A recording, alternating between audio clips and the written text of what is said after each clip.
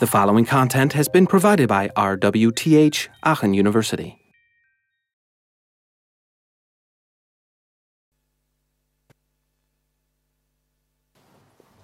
So today we're going to take a look at OS X, and in its sort of current version called El Capitan 10. This is sort of version 10.11.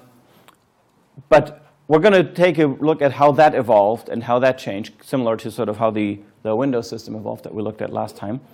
And the roots of Mac OS X were actually in a company called Next.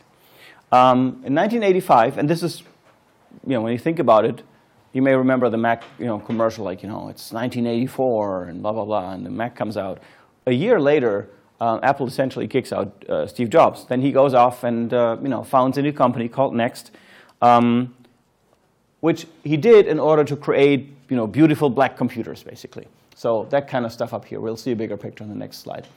A couple years later, they came out with a first version of this, next generation sort of operating system for those next generation computers, and it was called Next Step. It ran on a 68,000 CPU, so nothing unusual for the time then. Used, however, a Mach kernel, which is basically Unix. Right? So this system was built on top of Unix. Jobs kind of considered what happened building up in the classic Mac system to sort of not be enough to do a next generation system. So he kind of figured out the fact that we're not really getting much more sort of mileage out of the cooperative multitasking thing. So he decided to basically build a new operating system with these folks at Next based on a Unix kernel. So much more technical, a much more technical approach. This system also supported display PostScript. You may remember we briefly talked about vector versus raster-based graphics event libraries. Display PostScript essentially uses the language you use to talk to your printer to render on the screen. And we briefly talked about PostScript, I think, a couple of weeks ago, being a command language that essentially consists of drawing commands in a mathematical language. There's no pixelation inside PostScript. It's all mathematically defined curves, lines, etc. Also, what was new in the Next operating system for this hardware was a new language called Objective-C that was derived in an effort to create something that was object-oriented, but not as sort of oversized as C++. It turned out that this platform and these computers were actually quite successful, especially in areas like research, academia. The first web browser, invented by Tim Berners-Lee and hacked together at CERN, at the research center, was actually running on a Next machine. So Tim Berners-Lee was building the first web browser on Next computer. This continued on, and 2 years later, Next Step 2.0 came out, which actually included the so-called interface builder.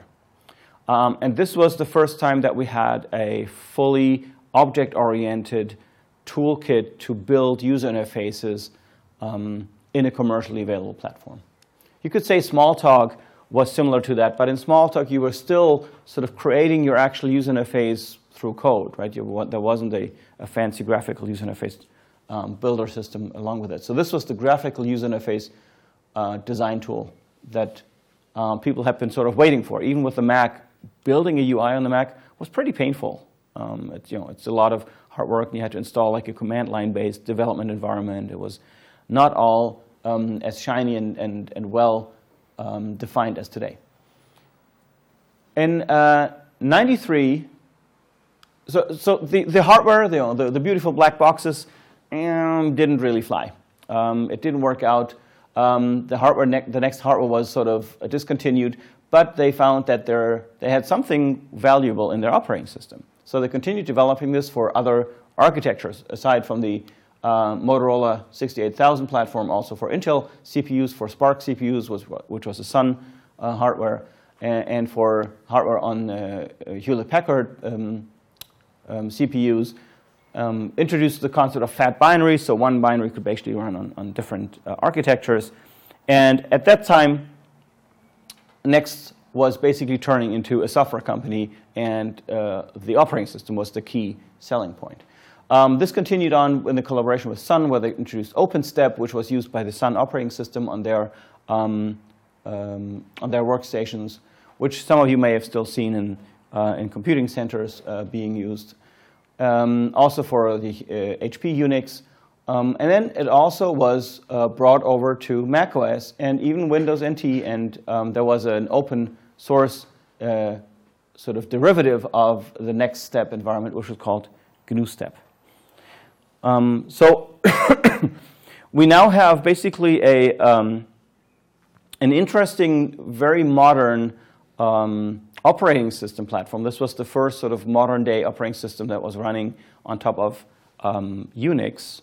I mean, Unix had been around, of course, forever, and was pretty robust. This was one of the reasons why they chose it. They didn't decide to build an operating system from scratch. They used something that had already been around and had proven itself over several decades of development in the workstation world. So this is what these boxes looked like. You know, they had, for example, built-in CD-ROM drives and all those kinds of interesting things. They were trying to, again, be different from the beige boxes of Intel PCs. And this is an example of what the user interface looked like. So you had, you know, your little sort of iconified things here, which were a mix of desktop accessories and just iconified applications. You can see a pretty standard, we would say from today's point of view, 2.5D pseudo sort of relief 3D interface toolkit here with the menu bar here with drop downs for different submenus, toolbar buttons, you know, all that kind of stuff was basically around in you know, around 1988. In a way, what we see here already is, you know, a lot of stuff being sort of docked around the edge of the screen. This was sort of the predecessor to the Mac OS X dock that we now still have today. So what happened then was kind of weird.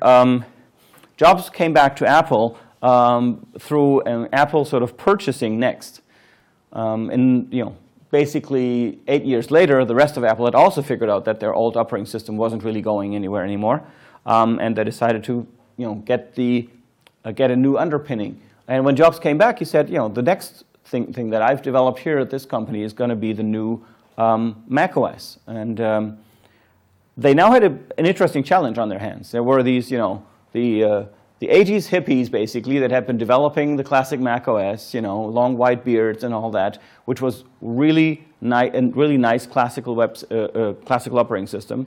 Not so much on sort of the technical forefront of you know, preemptive multitasking and stuff like this, but a very nice user experience, very well-rounded, very consistent. And you know, people who were using Macs were using it because of that. And then you had, on the other hand, all these like Unix hackers who were technically more advanced with their system, but who hadn't quite been around the Mac experience for so long. So now the challenge was to bring those two together. This wasn't that hard, though. It turned out in the end that they were able to merge the underpinning, the Unix-based Next kernel, with the Apple's specific selling points, like the user interface that they had, the Finder they had, the multimedia platforms, such as QuickTime, you know, for playing back videos and stuff. And so in 1999, Apple released a preview of Mac OS X, which I ran this on a machine back then, and it was really funny because you could still see in many points when you launched it, it had these like big black boxes that the Next user interface toolkit used everywhere. So a lot of the things had not graphically been adjusted yet to look Mac-like. So in the end, Mac OS X today is directly derived from Next Step and the OpenStep environments, which means Mac OS X uses a Mach BSD Unix kernel. It uses the Objective-C language, like Next Step introduced. It uses the Cocoa user interface toolkit, which, while it does have the look of Mac OS X, uses the ideas of an object-oriented class hierarchy that Next Step provided. And this shows, actually, when you look into the user interface toolkit, or when you look into the general libraries that are available, a lot of them will use the NS prefix for their classes, which just stands for next step, even today. Interface Builder is the exact tool, well, not the exact one, but directly based on the tool that was introduced in the 80s, in the late 80s, as a user interface development environment. And other things like NetInfo, like managing network services. And those was combined with Apple user interface technologies.